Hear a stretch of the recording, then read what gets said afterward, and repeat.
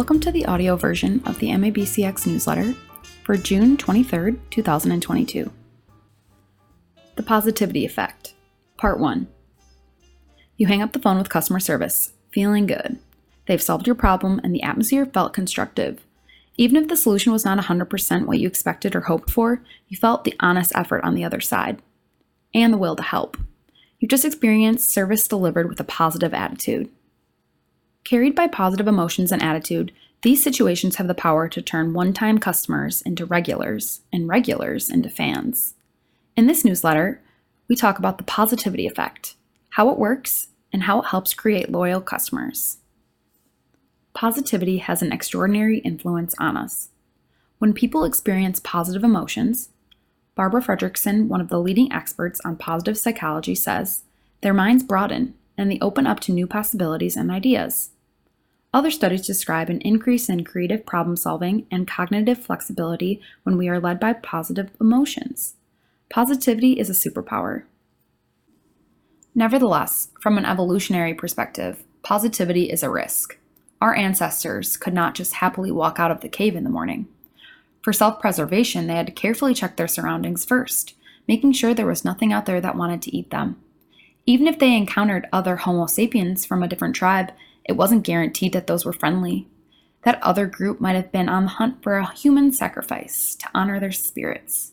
Fortunately, that is different today. Mostly.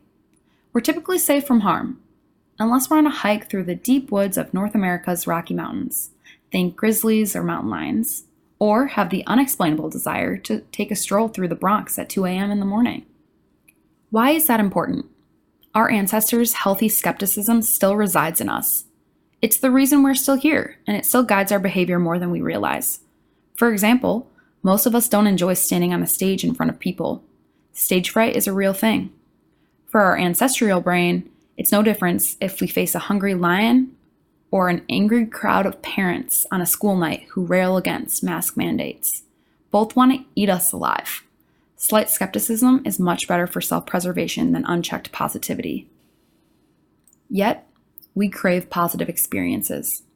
They induce the production of dopamine, our happy hormone, and also one of the most powerful drugs our body chemistry has to offer.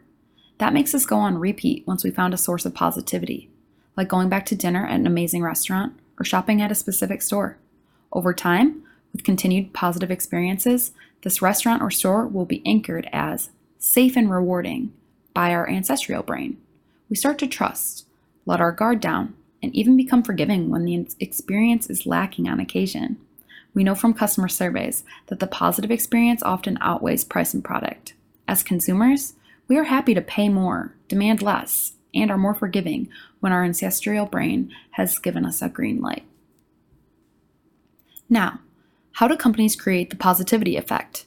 It's important to notice that there is a fine line that separates authentic positivity from toxic positivity. The look on the bright side, everything is going to be okay, or stay positive, even if meant well, creates disconnection and may even fuel anger and frustration. A script for your sales and service people that has all the positive words, but is not carried by a positive attitude underneath is honestly not helpful. When people don't fully embrace what they say and customers sense that disconnect, they usually do, they feel rather betrayed than uplifted. Those experiences don't make it on the safe list. The guard will stay up. The positivity effect only kicks in when the experience is genuine. The call center script with the right words and the love your customers poster on the wall are just reminders, not the actual thing. Positivity arises from within. The good news is that positivity can be learned and cultivated. It's a skill that requires planning, dedication, and work every day. It's a journey and starts on an individual level, but needs to become a shared philosophy for teams and even the whole organization. You might have already created your customer journey, set up surveys to measure feedback, and installed the best CRM system in the world.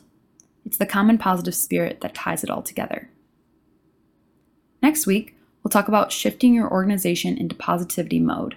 Stay tuned. Thank you for listening to the audio version of the MABCX newsletter. Follow us on LinkedIn at Managing Across Borders and visit our website at mabcx.com.